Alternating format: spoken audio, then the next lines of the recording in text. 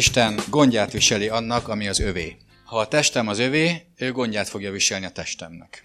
Ha a lelkem az övé, gondját fogja viselni a lelkemnek.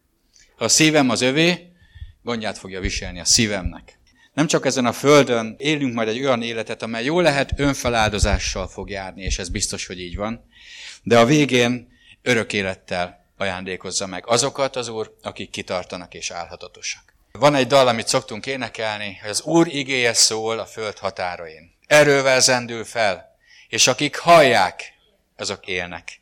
Mert a békesség királya hívja a választottait. Ő az élet kősziklája, és az ő vize megelevenít.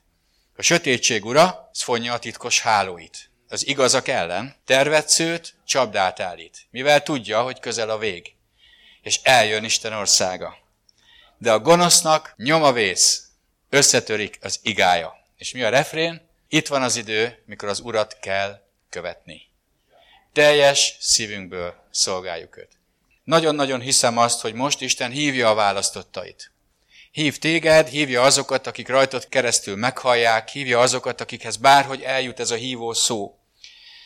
És azért hív régi és fiatal hívőt, kicsit és nagyot, fiatalt, időst, mindenkit, mert közel van az ő visszajövetelének a napja. És erre fel kell, hogy készüljünk. És ő bennünket használni szeretne, nem csak átformálni, átalakítani, hanem rajtunk keresztül még nagyon sok embert meg kell, hogy érintsen Isten. Mondd csak, te hogy jöttél Jézushoz, ha már az övé vagy? Úgy, hogy hallottál róla. Valakitől valamilyen módon hallottál arról, hogy van egy Jézus, aki olyan dolgokat cselekszik, amely csodálatos. Nagyon sok történet van a Bibliában, amely erről szól. Az előző alkalmon a hallgatásról, az ige meghallgatásáról beszéltünk. Emlékeztek, van 5 ujjunk, csak azért, hogy megtanuljuk egyébként, erről szól. A kis ujj az az ige hallgatása. A gyűrűs ujjunk az igének az olvasása. Középső ujjunk az igének a tanulmányozása. A mutató ujjunk az igének a megtanulása, elrejtése, megjegyzése. És a legvaskosabb ujjunk, rövid, de erős, az elmékedés. Gondolkozunk és elmékedünk az Isten igén. Azóta folyamatosan, amióta ez a téma él bennem, már a múlt év vége óta, akárhányszor olvasom a Bibliát, kiugranak belőle ezek a mondatok. Gondolkozz, elmékedj, olvasd, hallgasd, mint hogyha ezzel lenne tele a Szentírás, melyvel ezzel is van. És emlékeztek, a múlt alkalommal arról beszéltünk, hogy az igehallgatás, tehát egy üzenet hallgatása, vagy egy prédikáció meghallása nem ugyanaz, mint hogy én meghallom az Isten nekem szóló üzenetét. Akár olvasom a Bibliát, akár tanulmányozom, akár elmékedem rajta, Isten szólni akar hozzánk. És tudom, hogy akinek van füle, az meg fogja hallani. Ma egy olyan példázatot fogunk megnézni gyakorlásként, amelyre azt mondta Jézus, hogy aki ezt a példázatot nem érti, az nem fogja érteni a többit se.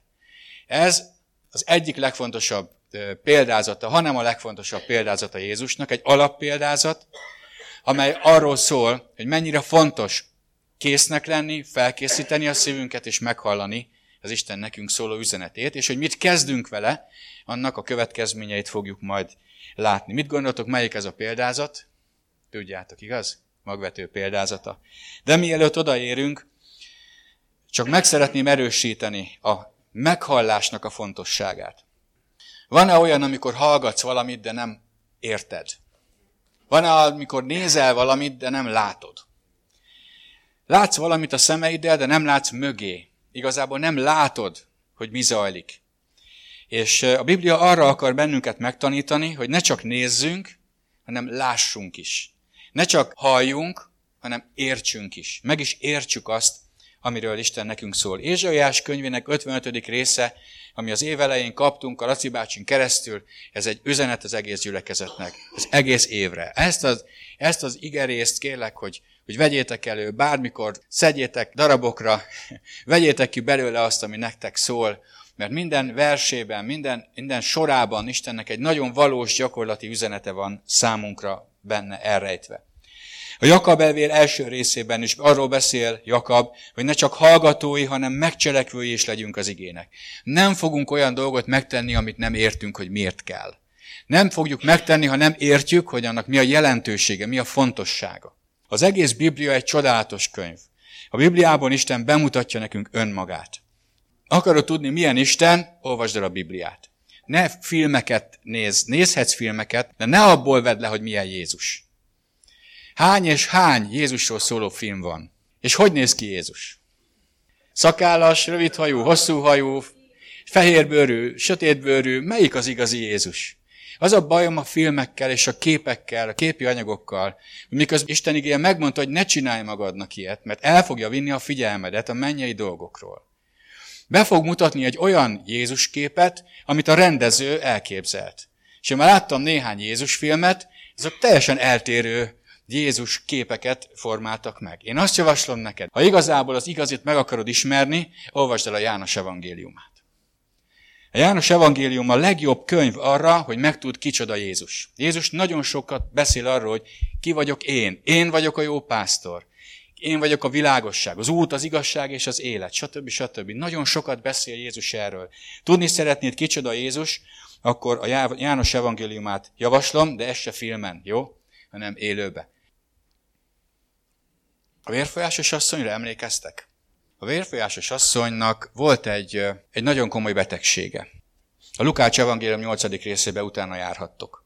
Az egész vagyonát arra szánta, hogy megpróbált orvostól orvosig járni, hogy meggyógyuljon. Hallott Jézusról. Mit hallhatott Jézusról? Valószínű egy jó hírt hallott Jézusról. És azt is olvashatjuk, hogy igazából abban az időben már elterjedt az, hogy voltak, akik úgy gyógyultak meg, hogy megérintették Jézus ruhájának a szélét. Lehet, hogy hallott ez az asszony arról, ő nem vehetett részt az Izrael közösségében, elváltoztatott ruhában távol kellett lennie, de mégis hallhatott róla, hogy? Lehet, hogy fülelt, lehet, hogy érdekelte. Ott volt egy reménytelen, kilátástalan élethelyzet. Hány és hány ilyen ember van most a mi kortársaink között, a környezetünkben, akiknek nincs reménysége, nincs kilátása. Lehet, hogy te is ilyen voltál. Nem volt reménységem, nem volt kilátásod, nem volt jövőképed, de hallottál Jézusról. Valaki beszélt neked róla.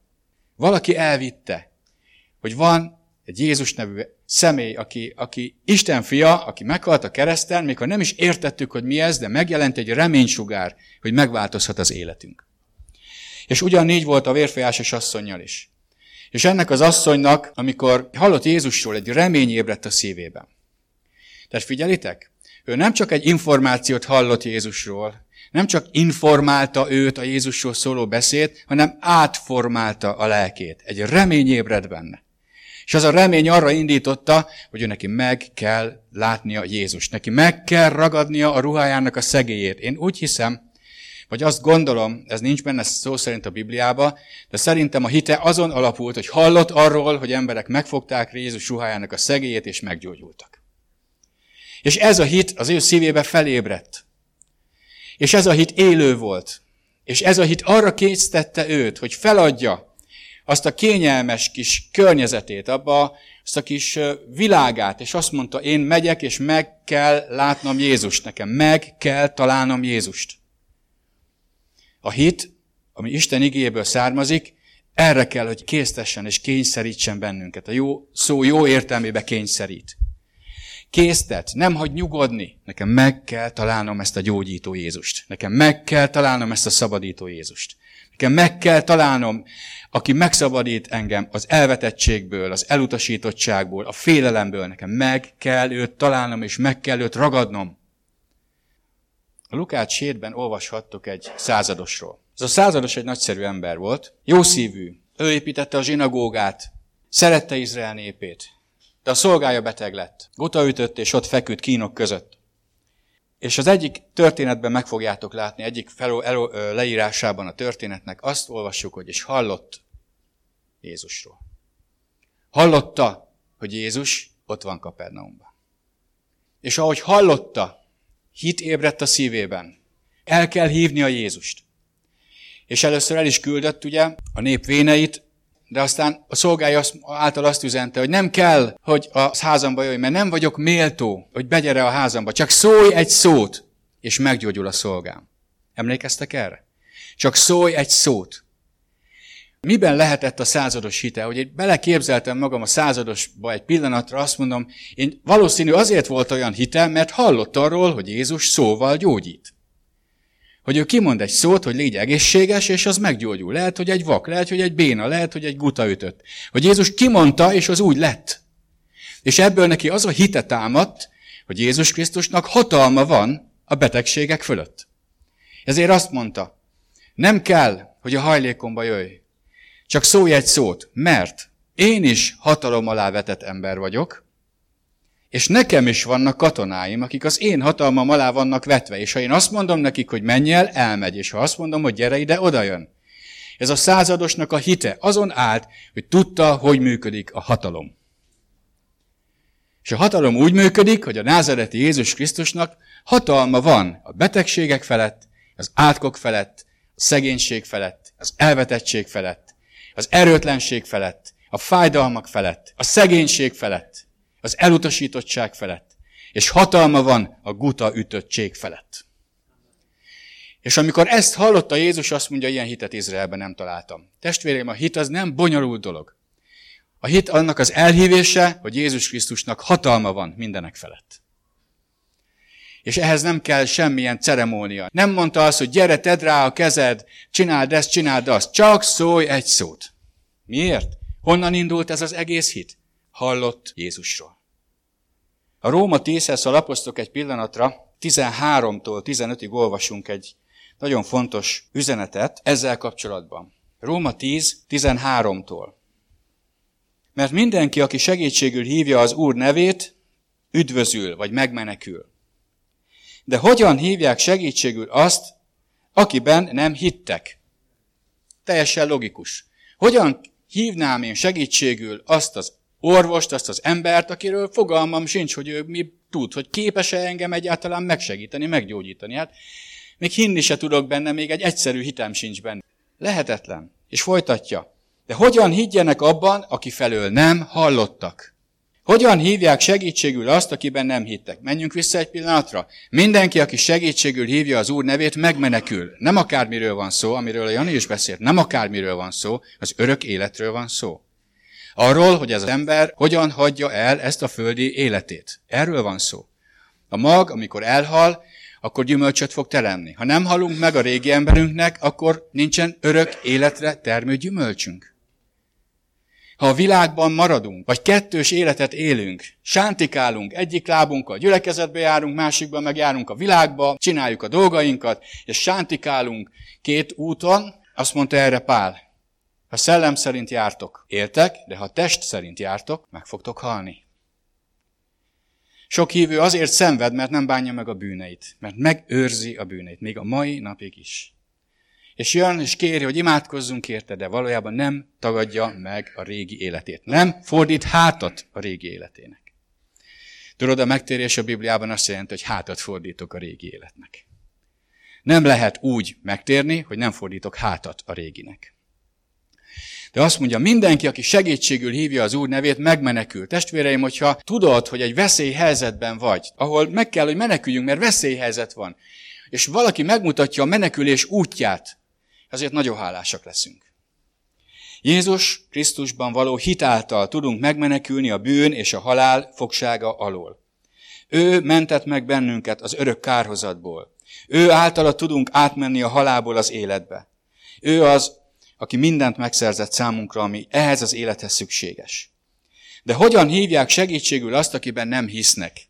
Nem tud létrejönni a hit, ha nem beszélnek róla. Azt mondja, de hogyan higgyenek abban, aki felől nem hallottak? És a következő, de hogyan hallanának igehirdető nélkül? Hogy lehetne meghallani, ha valaki nem mondja el? És a következő, és hogyan prédikálnának, ha nem küldik el őket? Van egy folyamat. Jézus azt mondta Máté evangélium végén, hogy menjetek el, és tegyétek tanítvánnyá a népeket. Mit mondott? Menjetek el. Vagyis legyetek az igének a hirdetői, az Isten ismeretének a képviselői, beszéljetek arról, hogy ismeritek Jézust. Mondjátok el, hogy Jézus mit tett a Golgotai kereszten. Mondjátok el, hogy a benne való hit által a bűneinek a bocsánatát veszi mindenki, aki benne hisz. Mondjátok el nekik, hogy fordítsanak hátat a régi életüknek, bánják meg a bűneiket, és térjenek Jézus Krisztushoz, és kövessék őt. Mondjátok el nekik. Ez a tanítvánnyá tevésnek az első lépése.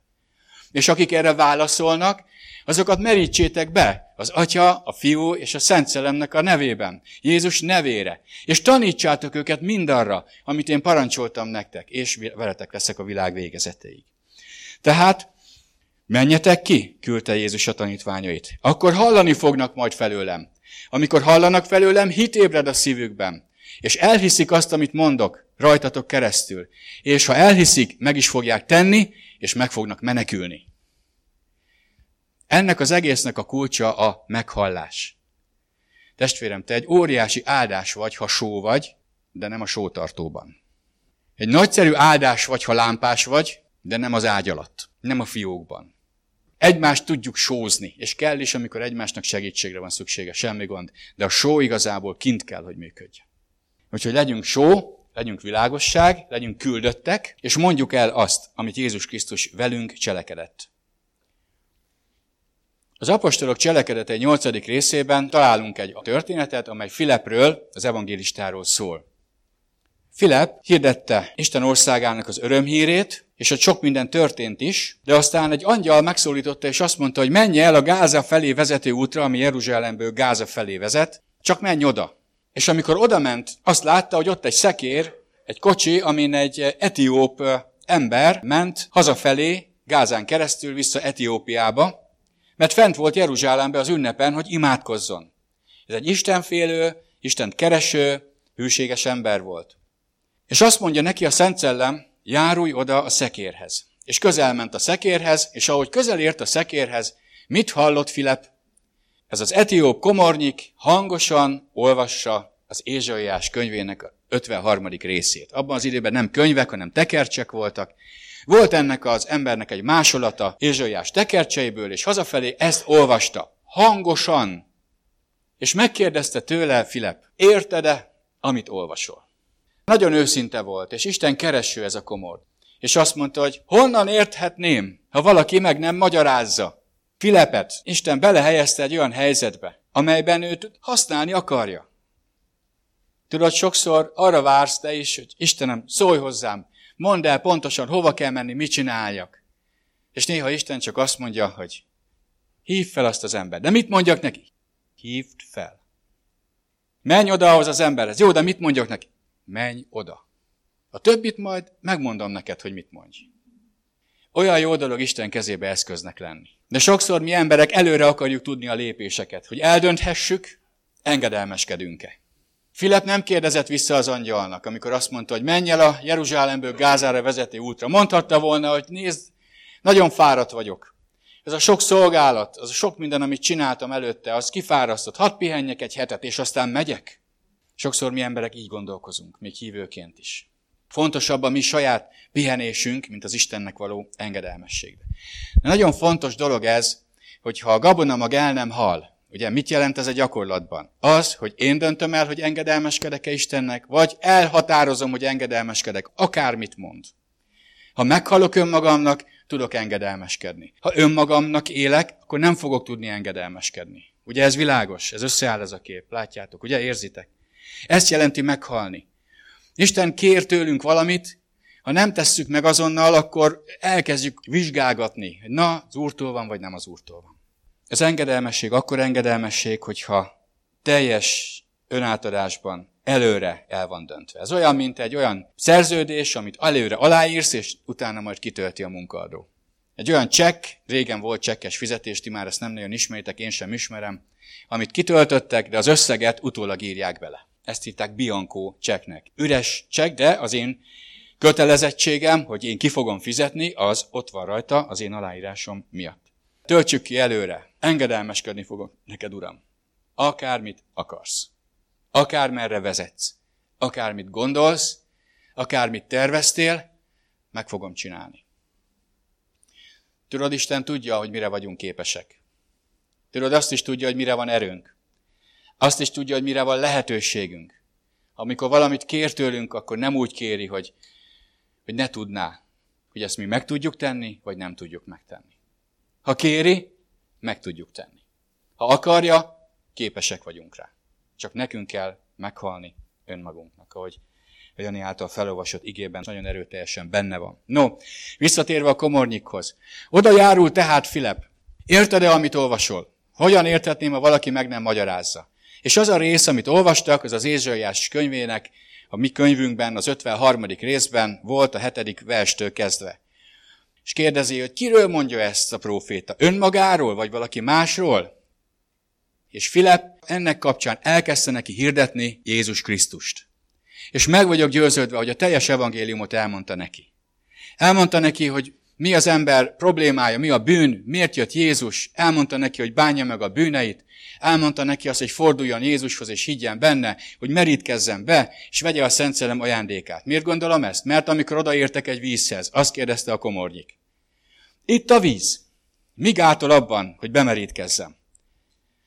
És Filep azt mondta, hogy ha teljes szívből hiszed, hogy Jézus Krisztus az Isten fia, meg lehet. Hiszem, hogy Jézus Krisztus Isten fia. Puf, megálltak, a kocsival beletette a vízbe, belenyomta, és már mikor jött ki a vízből örömmel, azt olvassuk, mert az Istennek való engedelmesség egy őszinte ember szívébe örömöt hoz.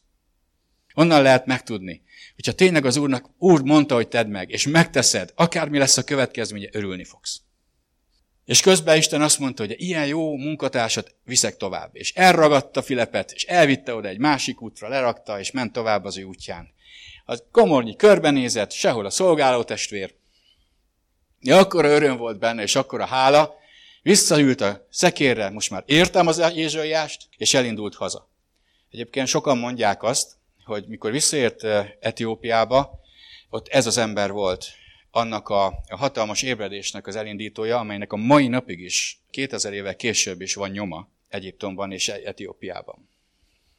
Legyen, aki hirdeti, mert olyan volt, aki meg akarta hallani. Isten tudta egyedül, hogy az etióp kész meghallani az Isten igéjét. Kellett egy embert oda rendelnie, és ez volt Filep. Tudod, Isten előkészíti a szíveket. És ha téged oda küld egy helyre, hogy beszélj róla, ne aggódj. Lehet, hogy a második ember vagy, lehet, hogy az első cseppet teszi a pohárba rajtad keresztül Isten, lehet, hogy a második cseppet, lehet, hogy te leszel az, akinél túlcsordul és megtér, és bemerítkezik. Nem tudni. Te csak legyél engedelmes. Ahhoz, hogy valaki meghallhassa az evangéliumot, az valakinek mondania kell. Te is így tértél meg Jézushoz, és mások is így fognak, ha nem hallgatsz. Meghallani. A meghallás szó megértést jelent. Megértettem. Megszólítottál engem. Amikor nekünk szólt az Úr, hogy hagyjuk abba a televíziózást. Nem néztünk olyan csúnya, meg olyan rossz, meg olyan bűnös filmeket. Volt is, aki kérdezte, mi van abban? Hát mi van abban, ha megnézel egy filmet? Mondom, abban semmi nincs, hogy megnézek egy filmet, de abban van, hogy Isten azt mondta, hogy ne nézd, én megnézem. Abban van. De miért hagyjam abba? Azt Isten tudja, hogy miért. És tudod, ha azt nem tesszük meg, ha én ezt nem teszem meg, nem nyílt volna meg egy újabb lehetőség az Istennel való mélyebb kapcsolatra. Mert ez a 1,5-2 óra, az nem csak egy szimpla 1,5-2 óra, az egy agymosás. Nekem ez volt. Akkor is a természetfilm, mert csak a pandákat nézegettük, olyan arik. Hát csak ott sétálgatnak. Figyelj, ebben mi az izgi? Most így utólag. Akkor néztük, csak természetfilm. De az is uncsi, ha csak sétálgatnak. Legalább harcoljanak. Akkor néztük, ahogy a krokodil berántja a zebrát. És harcol vele, rángatja. Ez már gyakorlatilag egy akciófilm. Mert nem emberek csinálják, állatok. Érted? De legyen benne valami tű. Azaz, nyomjad neki, rúgjad szemen. Harap ki neki. És amikor befejeződött, lecsuktuk a dobozt. Jó volt. Nem hívőként, vagy Istentől kicsit távolabb lévőként, valószínűleg ez fel se tűnik. De ahogy közeledünk az Úrhoz, ahogy közeledünk hozzá, úgy változik a lelkünk, és a szívünk, és az életünk. És úgy kér egyre jobban Isten bizonyítékot tőlünk arra, hogy szeretjük. Nagyon furcsa talán ez. De Isten néha meg akar győződni arról, hogy ki a fontosabb. A pipa? A FIFA? A FB? Az Instagram? Xbox? Mi a fontosabb? Mit vagy hajlandó letenni Jézusért? Mit vagy hajlandó azon vele való kapcsolatért feladni? És én ezt érzem, hogy ebben az időben elérkeztünk oda, testvéreim, hogy hívja az Úr az ő választottjait. Tedd le azt, ami meg nem elégíthet, és jöjj hozzám. Sokkal boldogabb leszel, mint most. és még meg is gyógyulsz. És még meg is szabadulsz. Mert megismered azt, aki gyógyít és szabadít. Nem tudom, emlékeztek-e rá körülbelül 2021 vége, talán lehet 22 elején, vagy az is lehet, hogy tavaly volt egy kép, amit elmondtam nektek a gyülekezetről, mint közösségről. Volt egy kép, egy látás, ami arról szólt, hogy mi egy gyülekezetként, egy közösségként vonulunk a pusztába. És kicsit szétszóródtunk, széthúzódtunk. Van, akik már előrébb járnak, van, akik lemaradtak. És a távolban megjelent egy hegyes-völgyes vidéknek a képe. És ahogy közeledtünk, úgy látszott, hogy ezen bizony nem lesz olyan egyszerű átmenni. Emlékszik valaki erre? És azt mondtuk, hogy álljunk meg és várjuk be a többieket. Ne rohanjunk előre, várjunk meg mindenkit, mert mi együtt akarunk tovább menni, nem pedig elmondani büszkén, hogy 3-an átértek, 50-en meg várnak. Mindenkire szükség van. És bevártuk egymást, és azt mondtuk, hogy együtt menjünk tovább, mert ott szükség lesz egymásra. Igen, lesznek, akik elől mennek, akik nézik, hogy melyik az a nyom, amin biztosan lehet menni. Mert az már csak egy nyom lesz. Egy ember tud rajta haladni. És jobbra-balra szakadékok lesznek. Váratlan helyzetek és szituációk. Emlékeztek erre? Várjuk be egymást. Van, aki elől megy és figyeli merre. És vannak azok, akik erősek, támogatni fogják a gyengébbeket. És akik lemaradtak hátul, akkor azokat is. Az erősek nem attól lesznek erősek, hogy ők lesznek az elsők, hanem hogy tudnak segíteni a gyengéknek. És segítjük egymást. És közben, aki megerősödött a menet közben, ő megint tud másoknak segíteni. Milyen jó az a közösség, ahol nem azt várjuk, hogy mindenki engem vegyen észre. Van ez a vers. Engem vigyen a padlásra. József Attila, mama. Ugye kisgyerekként persze, hát engem, anyám velem foglalkozzon, ne a ruhával, én velem, Isten velem foglalkoz, testvérek, nem látjátok, hogy milyen bajba vagyok? Velem foglalkozzatok, hát vegyétek már észre. Hívjátok, hogy szolgáljak, meg imádkozzak, annyi bajom van. Elkezdve szolgálni, Isten törődik a szolgálóival. Tudod, megszenteli őket, megtisztítja őket, meggyógyítja őket. A látásnál tartottam.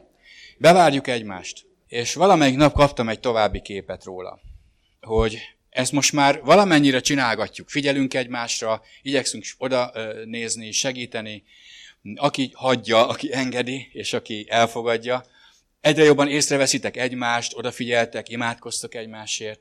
De most elérkeztünk egy következő szakaszhoz. És ahogy így látom, hogy mi van előttünk, ez még veszélyesebb szakasz jön. Eddig ugyanis kint voltunk a szabad ég alatt, és láttunk. De barlangok jönnek. Olyan barlangok, ahol vaksötét van, ahol nem lehet látni. És egy veszélyes nyomvonal halad, nem lehet se jobbra lelépni, se balra lelépni, mert lezuhanunk. Szorosabban kell járnunk. Jobban oda kell figyelni egymásra. De képzeljetek el mondjuk 50 embert libasorba, egy ilyen sötét helyen, és csak az elsőnél van lámpa. Nagyon nehéz lesz haladni. Mert a harmadik ember már nem fog látni. És a következő üzenet jött. Mindenki gyújtson egy lámpát. Mindenki. 119-es Zsoltár. A te igéd világosság. Az ösvényemen lámpás. És megerősítette az Úr, hogy igenis az igével kell foglalkozzunk. Igenis meg kell tanulnia mindenkinek, kicsinynek és nagynak, idősnek és fiatalnak. Mit mond az Isten igéje? Megtanulni belőle, táplálkozni, megtanulni belőle, világosságot venni, hogy ne tévedjen el. És ne csúszol le a lába, se jobbra, se balra. És találkozunk ezen az úton, fogunk találkozni, és már találkoztunk is olyan emberekkel, akik beértek ebbe a szakaszba, ott vannak a sötét barlangba, de nincs világosságuk, ezért nem tudnak más, csak lekuporodtak és várnak. Várnak, hogy valaki jöjjön és segítsen nekik. Azt tud segíteni, akinek van világossága. Az első, amit tudnunk kell, hogy ne térjünk le az útról. Egyik kezünkben lámpa, a másikban pedig erő, hogy felsegítsük azt a testvérünket, aki megfáradt, meglankadt, és magunk mellé vesszük, és elindulunk vele tovább. És bátorítjuk őt is. És megmutatjuk neki, hogy figyelj, neked is van lámpásod. Miért nem világít? Elfogyott belőle az olaj. Nem baj, adok olajat, hogy világíthass. Ebben az időszakban tartunk. Tehát emlékezzünk vissza, az ige meghallása által. Isten betölti a szívünket hittel, reménnyel, bölcsességgel és erővel. Ez a világítás. Megmutatja, hogy mit tegyél és mit ne tegyél. Ez a világítás. Megmutatja azt is, hogy az a sok baj, nehézség, amit még mindig ott van, mi az oka. Ez a világítás. Isten igéje világító, fákja legyen a kezünkben. Ösvényünkön egy világos lámpás. A 119-es Zsoltár 49. és 50. verse a következőt mondja. Egyébként az előbb a mécsesre vonatkozó, a 119-es Zsoltár 105-ös verse mondja, igéd mécses a lábaim előtt, ösvényem világossága. De most a 49. és 50. versről szeretném felolvasni nektek.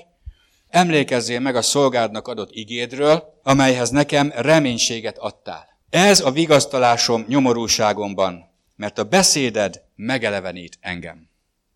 Még egyszer. Emlékezzél meg a szolgádnak adott igédről, amelyhez nekem reménységet adtál. Az ige reménységet ad. Amikor Isten szájából szól egy szó neked, hogy figyelj, meg fogsz gyógyulni, meg fogsz szabadulni, helyre fogsz állni, csak kövess engem. Csak dobd ki, amit ki kell, kezdj el, amit el kell, és meg fogod tapasztalni az Isten szeretetének az erejét. Ez egy reménység, mert a jövőben fog megvalósulni. Egy élő hit, ami azt mondja, nekem az Isten szólt. Van olyan, amit most fel tudsz idézni magadban, amit Isten szólt neked, de még nem valósult meg.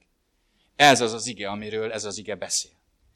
Azt mondja, emlékezzél meg a szolgádnak adott igéről, ehhez nekem reménységet adtál. Vagyis szükségünk van ezekre az igékre. Én úgy neveztem el ezeket, ezek a megvan írva igék. Amikor belekerülök egy nyomorúságba, ezek az igék segítenek engem.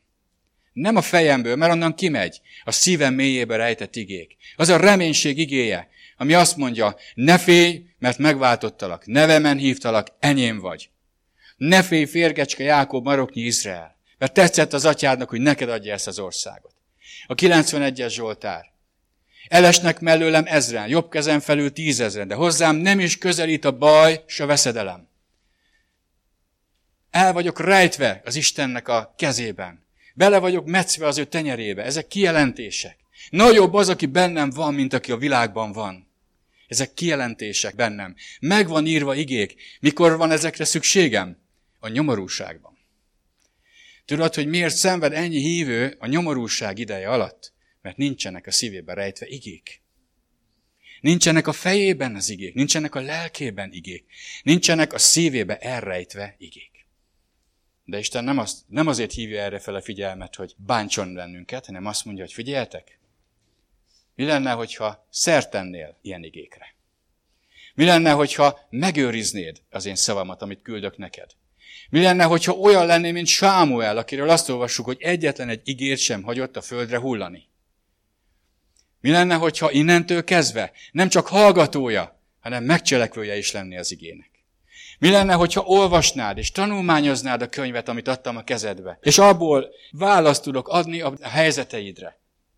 Mi lenne, hogyha elhinnéd végre, hogy szeretlek?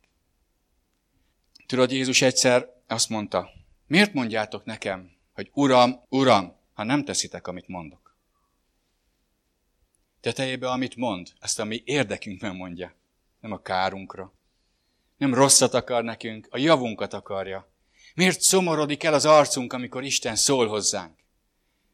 Mert még magunknak élünk. És ha magamnak élek, az Isten szava általában onnan akar kiragadni. De én jobb szeretem magam, mint az Isten igéjét, jobb szeretem magam, a saját életemet, mint Jézus Krisztust, akkor el fog komorodni az arcom.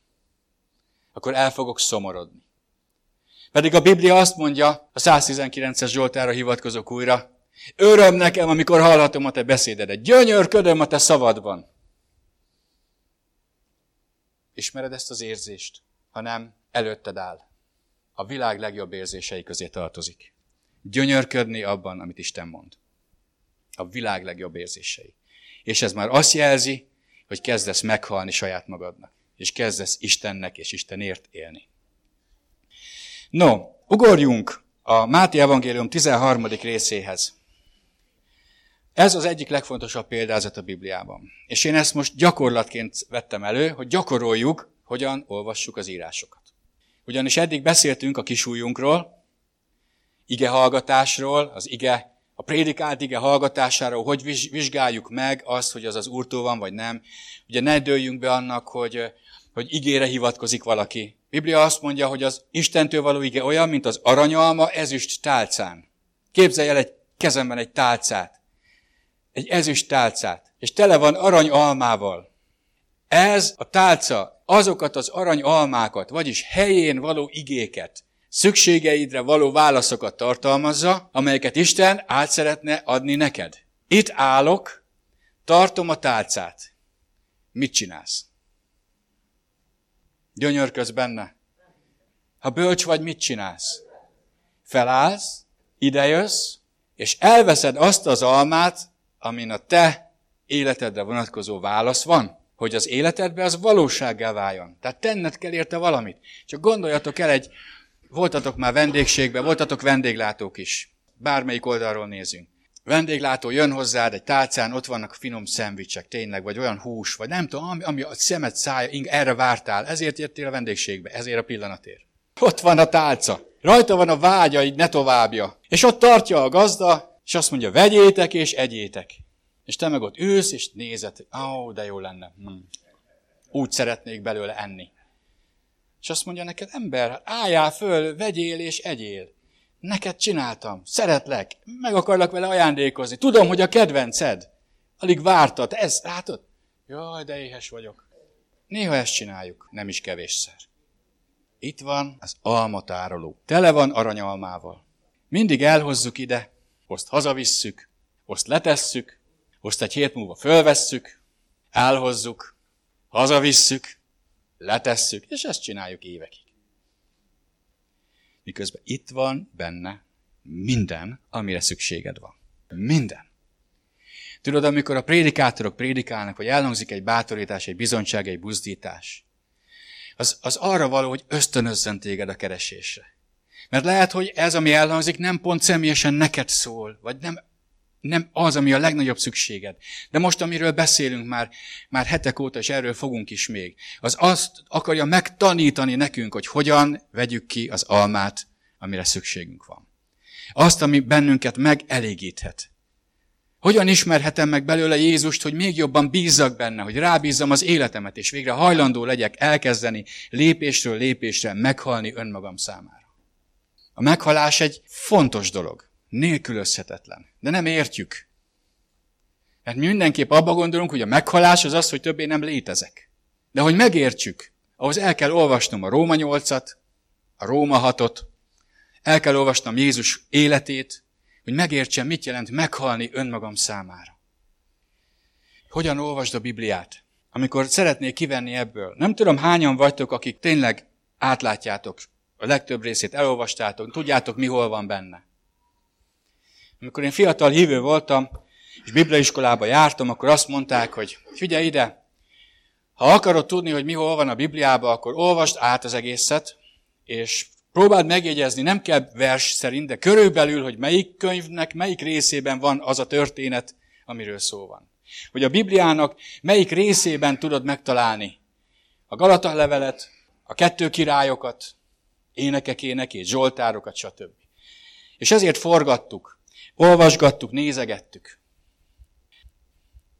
Képzeljétek el azt, hogy háziasszonyok, jó, először a hölgyekről beszélek, ti a konyhában jobban forgolódtok, mint a férfiak. Képzeld el, hogy kapsz egy lehetőséget, hogy elmentek valahova egy apartmanba, és ott van egy jól felszerelt konyha.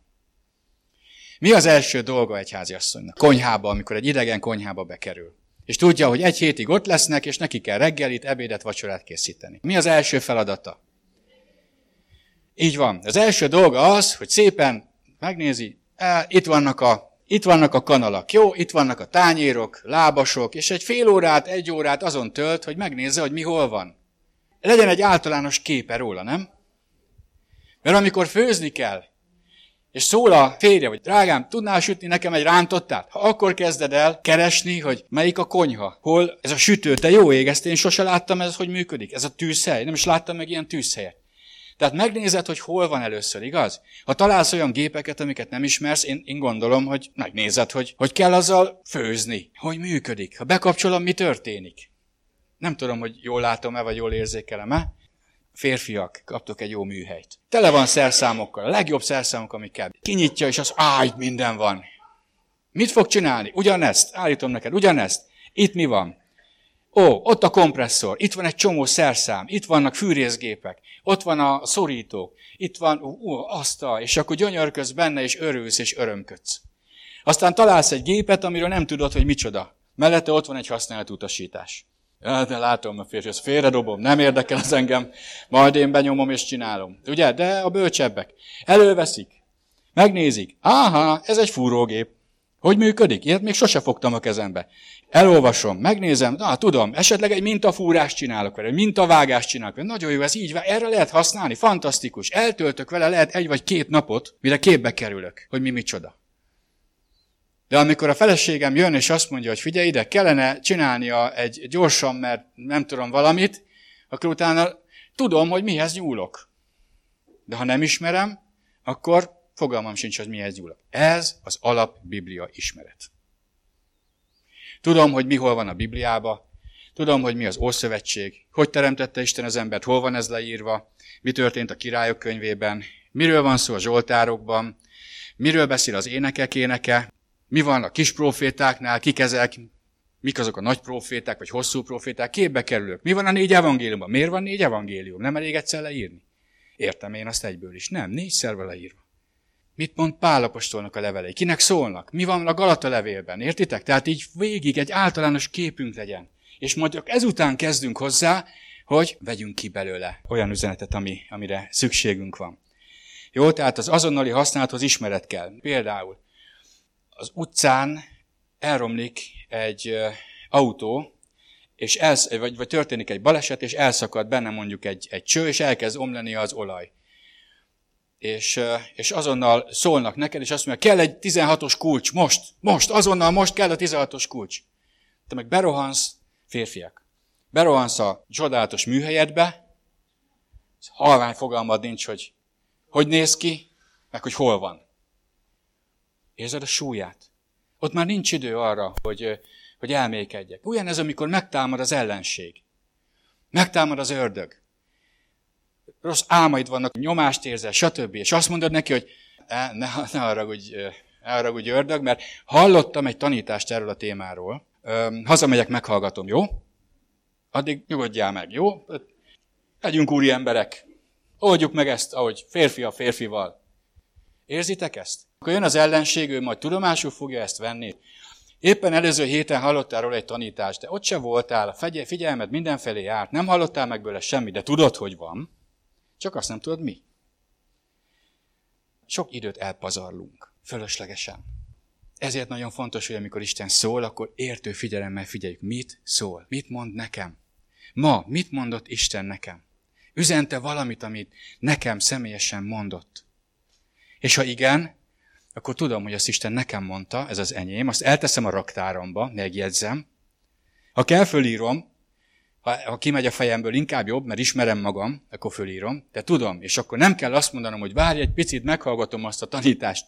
Meg rákeresek a Google-ba, mert ott biztos van erről szó valami. Persze, hogy van, hogy ne lenne. 1000 találatot fogsz kapni. De mire azokat mind végignézed, nem fog megvárni. Meg azt is tudnunk kell, hogy használjuk. Hogy melyik ige mire való. Emlékeztek ugye, amikor Jézust megkísértette az ördög, és mondta neki, hogy megvan írva, amikor felvitte ugye a templom tetejére, hogy vesse alá magát, megvan írva, hogy, és ugyanazt az igét, amit a Sanyi elmondott, ő is elmondta Jézusnak, hogy erre álljál rá, és lépjél le. És Jézus tudta, hogy nem helyén való ige. Láttam egy embert. Férfiak fogják érteni, van ez az ütvefúró vésőgép. Az a feladata, hogy az vés. Be volt dugva. Az emberünk a következőt csinálta a vésőgéppel. Nem tudta, hogy az ütve vésés, az nem azt jelenti, hogy üti a géppel a falat. És oda ment hozzá a haverja, azt mondja, figyelj, a gomb, nyomd meg, és elkezd rászkódni. Úgy csináld, mert így működni fog. Ahhoz, hogy tudjam, hogy hogy kell használni. Ahhoz az Isten szellemmel megmutatja a használati utasítást. Mikor, hol, mit és hogyan. De ahhoz ismernem kell az igét. És az a kijelentett ige, az nekem erőt fog adni. A 13. Máté 13-hoz odalapoztatok, ugye? Felolvasom ezt az igerészt. És elmondom, hogy mit kérek tőletek, jó? Azt kérem, hogy amikor olvasom ezt az igerészt, vizsgáld meg, és figyelj arra, hogy mit szól Isten neked ezen keresztül. Mi az, amire fel akarja hívni a figyelmedet? Mi az, amire azt mondja, hogy ez most nem egy általános információ, hanem ez rád vonatkozik. Neked szól. Mindig, amikor Bibliát olvasunk, az első dolog az legyen. Válasszuk ki a helyet, legyen csend, legyen nyugalom, legyen békesség. Legyen az elménkben is nyugalom. Addig ne kezdj el Bibliát olvasni, amíg nincs nyugalom az elmédben. Mert hiába fogod tenni, nem fogod tudni megegyezni. Csak úgy tudunk, ha figyelünk. Jó, legyen nyugalom. Az is lehet, hogy megnézzük előtte a Facebookot, megnézzük az akciófilmet, lejátszunk egy játékot, és utána még a lefekvés előtt szánunk egy kis időt. Nem fog olyan könnyen menni. Lehet, hogy te profi vagy és megy, de egyébként nem lesz könnyű. Mert mivel lesz tele az ember feje? Tehát legyen egy nyugodt hely, legyen egy nyugodt idő, és ha lehet, ne úgy, hogy lefekszel, és közben már fejed len van, és így, ó, Uram, most ezt a 6 verset elolvasom. Halleluja. Vannak hívők, akik azt mondják, olyan jókat tudtok aludni, amikor Bibliát kezdek olvasni. De testvérem, a Biblia nem altató. Nagyon sok funkciója van a Bibliának, de az altató nem biztos, hogy szerepel közötte. Ha úgy érzed, hogy nagyon, nagyon könnyen elalszol a Biblián, akkor olyan időszakot válasz, amikor nem tudsz olyan könnyen el. Üljél faszékre, üljél szögekre, nem tudom, mindegy csak.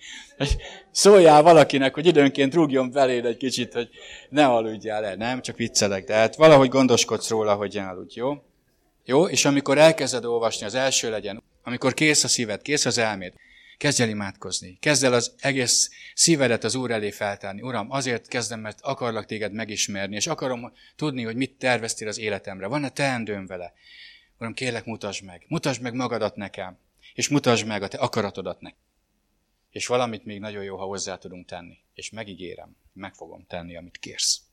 Ez már a régi természet halálának az állapota, amikor azt mondod, hogy mindegy, mit kérsz, meg fogom tenni. És azután kezdjük el olvasni az írást. Lehet, hogy egyszer elolvasod elég, lehet, hogy kétszer kell elolvasd, lehet, hogy vissza kell térni egy-egy versre. Szállj rá időt. Na nézzük. Máté evangélium 13. rész első vers. Azon a napon kiment Jézus a házból, és leült a tenger partján. Olyan nagy sokaság gyűlt össze körülötte, hogy be kellett ülnie egy hajóba, és az egész sokaság pedig a parton állt. Sok mindent mondott nekik példázatokban. Picit megállok. És lehet, hogy te neked is. Hol is történik a dolog? Tengerparton. Kik veszik körül? Nagyon nagy sokaság. Ott vannak a tanítványai, ott van egy csomó ember, mert hallgatni akarják, hogy Jézus mit tanít. Példázatokban beszélt. Íme a magvető kiment vetni. Amikor vetett, némelyik mag az útfélre esett, és jöttek a madarak, és felkapdosták. Némelyik mag a köves helyre esett, ahol nem volt sok föld, és hamar kihajtott, mert nem volt mélyen a földben. De amikor a nap fölkelt, kiégett, mivel nem eresztett gyökeret. Némelyik pedig a tövisek közé esett, és a tövisek felnövekedtek, és megfojtották. Némely mag pedig a jó földbe esett, és termést hozott. Az egyik 100 annyit, a másik 60 annyit, ismét a másik 30 annyit. Akinek van füle a hallásra, hallja meg. Én elmondom nektek, én hogy szoktam csinálni. Ilyenkor egy pillanatra megállok. Megállok, és végig gondolom pontosan, hogy mi történt, hogy képbe legyek, ahogy megyek tovább. Mi is történt itt? Jézus egy magvetőről beszél, és ez a magvető veti a magot. És ez a mag, el tudom képzelni, az, hogy egy magvető veti a magot. Egyik része az út szélére esett, és jöttek a madarak, elkapdosták. Értem. Némelyik mag a köves helyre esett, ahol nem volt sok föld, tehát egy olyan földterületre, ahol van föld, látszólag, de elég köves, és erre hullott a mag. Eltűnt a mag, látszólag benyelte a föld, de azt olvassuk, hogy hamar kihajtott, de nem volt mélyen a földben. És amikor a nap felkelt, elkezdett égetni a nap, kiégett, mivel nem eresztett gyökeret. Jó? Megvan. Lehet, hogy hosszabb ideig tart neked, lehet, hogy rövidebb, de én így csinálom. És a harmadik, némelyik pedig tövisek közé esett, tövisek felnövekedtek, megfojtották. Ezt is értem. Hiszen ha valaki elveti a magot, és ott vannak mindenféle gyomnövények, akkor fölnövök egy gyomnövény, fölnövekszik az én magom, és azt látni, hogy az a mag nem tud úgy nőni, mert a gyomnövények, én nem tudom ki, hogy ismeri a gyomnövényeket, mindig valahogy erősebbek, gyorsabbak, jobban nőnek, mint én magam. Ez a természetes, az a jó mag. Elszedi a tápanyagot, fényt és minden baja, és nem terem. Értem. Oké, menjünk a negyedikre. Némely mag pedig jó földbe esett, termést hozott. 100 annyit, 60 annyit, ismét másik 30 annyit. Értem. Akinek van füle a hallásra, hallja. Hoppá, akkor ebben több is van? Akkor ez nem csak egy mezőgazdasági oktatófilm része? Akkor ez valami másról is szól? Igen. Akkor figyelek tovább. Oda mentek a tanítványok, és azt kérdezték, miért szólsz hozzájuk példázatokban? A tanítványt a sokasságtól azt különbözteti meg, hogy a tanítványt érdekli, hogy mit mond Jézus. A sokasságot meg nem érdekli. Meghallgatja, és elmegy. Nagyon-nagyon fontos hozzáállás. Ha érdekel, mit mond Jézus, járj utána. Kérdezd meg. Kérdezd meg tőle, kérdezd meg testvérektől. Ne hagyd, hogy van egy történet, amit elolvasol, és nem tudod, hogy mit akar ezzel Isten szólni. Megyek tovább. Így felelt nekik. Nektek megadatott, hogy megismerjétek a mennyek országának a titkait, de nekik nem adatott meg. Mert akiknek van, annak adatik, és bővölködni fog. De akinek nincs, attól még azt is elveszik, amilyen van. Megállok egy pillanatra, mert ez nagyon érdekes. Mi az, hogy akinek van, az még többet kap, akinek nincs, attól még azt is elviszik, amilyen van. Mi az a van, mi az a nincs? Mire vonatkozhat ez? És elkezdek rajta gondolkozni, hogy mire vonatkozhat ez, Uram? Mi az, ami nekik van? Akinek van, annak még több lesz, akinek nincs, attól meg még azt is elveszik, amilyen van. Sok mindent jelenthet. Gondolkozzatok rajta, a következő alkalommal megbeszéljük, mire jutottatok, jó? Én így csinálom. Aztán megyünk tovább. Azt mondja, azért beszélünk nekik példázatokban, mert látván nem látnak, hallván nem hallanak, sem nem értenek. Látjátok, miről beszélünk már egy jó ideje? Hallják, de nem értik. Néznek a szemeikkel, de nem látják. Nem látják azt, hogy mi történik. Nem látják, mi a lényeg. Nem hallják meg az üzenet lényegét. Csak hallgatják a prédikációt, vagy hallgatják az üzeneteket, de nem értik, mi a lényeg. Itt Jézus magáról is beszél. Beszélek, de nem értik. Látnak engem, de nem ismernek fel. És menjünk tovább. Megkövéredett ennek a népnek a szíve. Fülükkel nehezen hallanak, szemüket behúnyták, hogy szemükkel ne lássanak, fülükkel ne halljanak, szívükkel ne értsenek, és meg ne térjenek, és meg ne gyógyítsam őket. És látjuk, hogy ez Ézsaiás proféciája. És pont erre az időszakról szól, amelyben most Jézus van, amelyben ez a történet játszódik. És látjátok, előre látta Isten, hogy lesznek olyanok, akik a szívüket bezárják Jézus Krisztus előtt. Akik elzárják a lelküket, megkeményítik a szívüket. Azt mondja, hogy megkövéredik ennek a szíve. Mit jelent az, hogy megkövéredett? Én ezen gondolkozom. Mit jelent az, hogy megkövéredett a szíve? Mikor kövéredik meg az embernek a szíve? Nem amikor eltelik magával, amikor már nem akarja, már hagyják őt békén. Nem tudom. Sok mindent jelenthet. Gondolkozzatok el rajta. Azt mondja, a fülükkel nehezen hallanak, a szemüket behúnyták. És mi lesz ennek a következménye? Nem akarják észrevenni azt, amit Jézus tanít. Nem akarnak rá odafigyelni. Emiatt nem fogják meghallani, amit mond. Ha nem hallják meg, nem tudnak hinni, és ha nem tudnak hinni, nem fognak meggyógyulni, sőt, el fognak veszni. Ezt mondta Ézsaiás. És azt mondja Jézus, hogy ezért beszélek velük példázatokban. Miért beszél példázatokban Jézus? Hogy mélyére kelljen ásni. Hogy ne legyen olyan egyszerűen elmondva, hogy megvizsgálja azáltal is Jézus a szíveket, hogy érdekel-e téged igazán, amit Jézus mond. Érdekel? Utána jársz. Gondolkozol rajta? Imádkozol rajta? Kérdezel? Utána jársz? Vagy pedig azt mondod, nem értem, nem érdekes. Menjünk tovább. Ugye értitek? Menjünk tovább. Azt mondja, de a ti szemetek boldog, mert lát, fületek is, mert hall. Kiknek mondta ezt? A tanítványoknak. Mit csináltak a tanítványok? Jelenleg még semmi más, csak azt kérdezték, mi ez az egész példázat. Nem tudjuk, hogy mi ez. Magyarázd meg nekünk. Hogy van?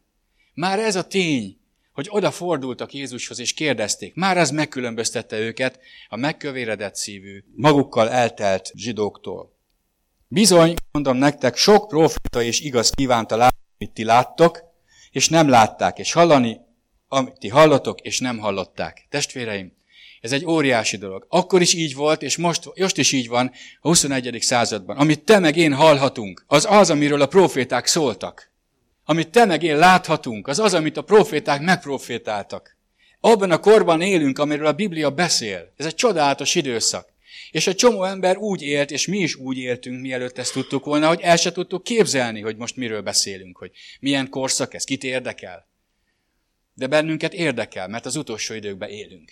És láthatjuk a szemeinkkel, hallhatjuk a füleinkkel, amik meg vannak írva, azok valósulnak meg. Amikről Jézus beszélt, azok történnek meg. Dicsőség érte Istennek. Azért, hogy ennek a tanúi lehetünk. Óriási kiváltság. Menjünk tovább, 18. vers. Ti azért most halljátok meg a magvető példázatát. És Jézus leleplezi a magvető példázatának a lényegét, az üzenetét.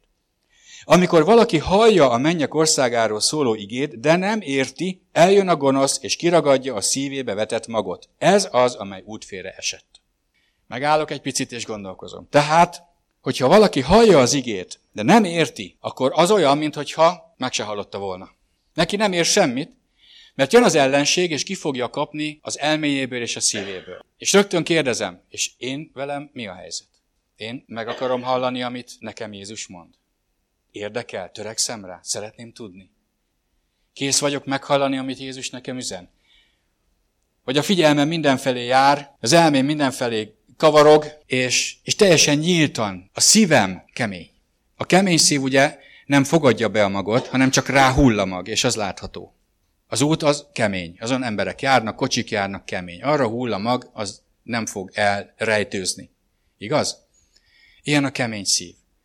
Lehet, hogy egy bántás miatt kemény, lehet, hogy egy sértődés miatt kemény. Hívőkről van szó, még egyszer, nem hitetlenekről, hívőkről, akik hallgatják az igét. Lehet, hogy megsértődtem, lehet, hogy megbántottam, lehet, hogy megbántottak, lehet, hogy megsértettek, lehet, hogy én magamat alkalmatlannak tartom, hogy megértsem az igét, lehet, hogy lenézem magam, lehet, hogy az ördög támad és vádol, 1000 oka lehet, mitől keményedik meg a szív. De soha ne hagyd, hogy a szíved megkeményedjen. Ez az üzenet nekem. Folytassuk tovább. A köves talajra hullott mag az, amikor valaki hallja az igét, és mindjárt nagy örömmel fogadja, de nem gyökerezik meg benne, ezért csak ideig való, és amint nyomorgatás, üldözés támad az ige miatt, azonnal megtántorodik. Megállok egy pillanatra. Ez ismerős. Hányszor volt olyan, amikor hallottam az igét, és azt mondtam, ez az! Ezt akarom! Hinni akarok! Gyógyulni akarok! Szabad akarok lenni! Eldobom! Megcsinálom! Volt ilyen már valakivel rajtam kívül? Nagy lelkesen. Valóban belehullott a földréteg, volt a kövön, de alatt a kő volt. És először, ugye amikor nem a gyökér megy lefelé először, akkor fölfelé kezd menni a növény, és gyenge és erőtlen lesz, ezt tudjuk mindannyian. Ahol nincs előkészítve a talaj, kemény a talaj, hogy csak a felszínen van egy pici réteg, az a növény erőtlen lesz, mert nincs gyökere. Így van? Ugyanezt történik velem. Miért nincs gyökere? És akkor gondolkozom ezen. Miért nincs gyökere az életemben? Mikor van gyökere az életemben? Nem akkor van, ha gondolkozok rajta, elmékedek rajta, végig gondolom, és ráállok, és eldöntöm, hogy meg akarom csinálni. De ha ezt nem teszem, hanem csak lelkileg, érzelmileg fogom az igét, akkor bizony ez fog történni. Megyek tovább. Még azt mondja, hogy nyomorgatás, üldözés támad, az ige miatt azonnal megtántorodik. És a görög szó eredetiben utána jártam, mert én ezt is szoktam csinálni, egy kicsit utána járok, de erről majd a következő alkalommal beszélek. Az megtántorodik az, hogy elveszti a hitét, elveszíti, megbotránkozik, és egyszerűen felháborodik az ember lelke, és nem hajlandó tovább csinálni. Mert az ördög becsapja. Megtéveszti, félrevezeti. Tövisek közé esett mag pedig az, aki hallgatja ugyan az igét, de az élet gondja, a gazdagság csábítása megfojtja az igét, úgyhogy nem terem gyümölcsöt. Megállok egy pillanatra, ez már nagyon, ez a jellemző sajnos néha. Hallom az igét, érdekel, de tudod, a földemben nem csak a jó igét engedem be, hanem az aggodalmaskodást, a félelmet, a hitetlenséget, a veszekedést, a vitatkozást, az engedetlenséget. És ezek is behullanak a szívembe, és elkezdenek nőni. 2 fő dologról beszél, a gond, a teher, a megoldandó feladat, az aggodalmaskodás, ez a leggyakoribb. Minden gondotokat őre áll vessétek, mert neki gondja van rátok. Olyan szép ez az ige, de hát az én életemben ez nem működik. A következő pedig azt mondja, gazdagság csábítása. Gazdagság csábítás, ez a megélhetés hazugsága. A csábítás egyébként megtévesztést jelent. Az, hogy megtéveszt, igen, tényleg. Inkább elmegyek dolgozni, inkább csinálom, hogy pénzt keressek, mint az, hogy az Isten országát keressem, mint az, hogy az Isten akaratát keressem. Fontosabb nekem az, hogy legyen lóvé, legyen ez, legyen az. Ez is egy megtévesztés. Tudod miért?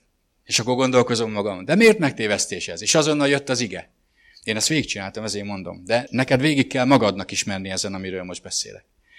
És jött nekem az ige. Azt mondja, hogy emlékszel, mi van a Máté 6-ban? Amikor azt mondja, hogy ne aggodalmaskodjatok semmifelől, hanem keressétek először Isten országát, királyságát, az ő igazságosságát, és minden, amire szükséged van, meg fog adatni neked.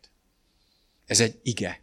Ez egy helyen való aranyalma ezüstálcán. Ez egy olyan ige, amire rá lehet állni, és azt mondani, Uram, te ígérted, te mondtad, és én ezt elhiszem, és ehhez adtál nekem reménységet, és amikor nehézségek vannak, ez az ige a nyomorúságban a segítségem. Történik ilyen? Hallom az igét, és úgy szeretném átadni magamat az igének, úgy szeretnék engedelmeskedni az igének, de nem bírok, mert a gondok elnyomják a lelkemet, a szívemet, ellopják az időmet, elhitetnek, hogy nekem most nincs időm azt csinálni, mert nekem most ezt kell csinálni. Nekem most a családdal kell foglalkoznom, nekem most festenem kell, nekem most ásnom kell, nekem most vésnem kell a falat. Pont akkor, amikor Isten azt mondja, hogy most szólni akarok hozzád. Ismerős ez valakinek? És a negyedik, a jó földbe esett mag pedig az, aki hallja és érti az igét. Tehát hallja és érti. Tehát ez tesz különbséget. A 4 szív, a 4 állapot között. Hallja és érti. Tehát mit kész tőlem, Uram? Hogy hallgassd meg az igét, hallgassd meg, amit neked üzenek, és törekedj rá, hogy megértsd. Megértsd a szívedből. Nem csak az elmédből, hogy értem, amit mond, hanem a szívemből megértettem, hogy ezt Isten nekem üzeni, hogy ezt Isten nekem ajándékba adja, hogy ez az ő jó terve, mert ő jót készített felőlem, és ha én ezt megteszem, akkor ő mindazt megteszi, amit ehhez ígért, dicsőség az Úrnak. Megértem ezt, hogy ő a hatalmas Isten, és jót akar nekem. Megértem. Beértem a szívembe. Beérik a lelkembe és a szívembe. És akkor gyümölcsöt fogok teremni, 100 annyit, 30 annyit, vagy 60 annyit. Legyen dicsőség ezért az Úré.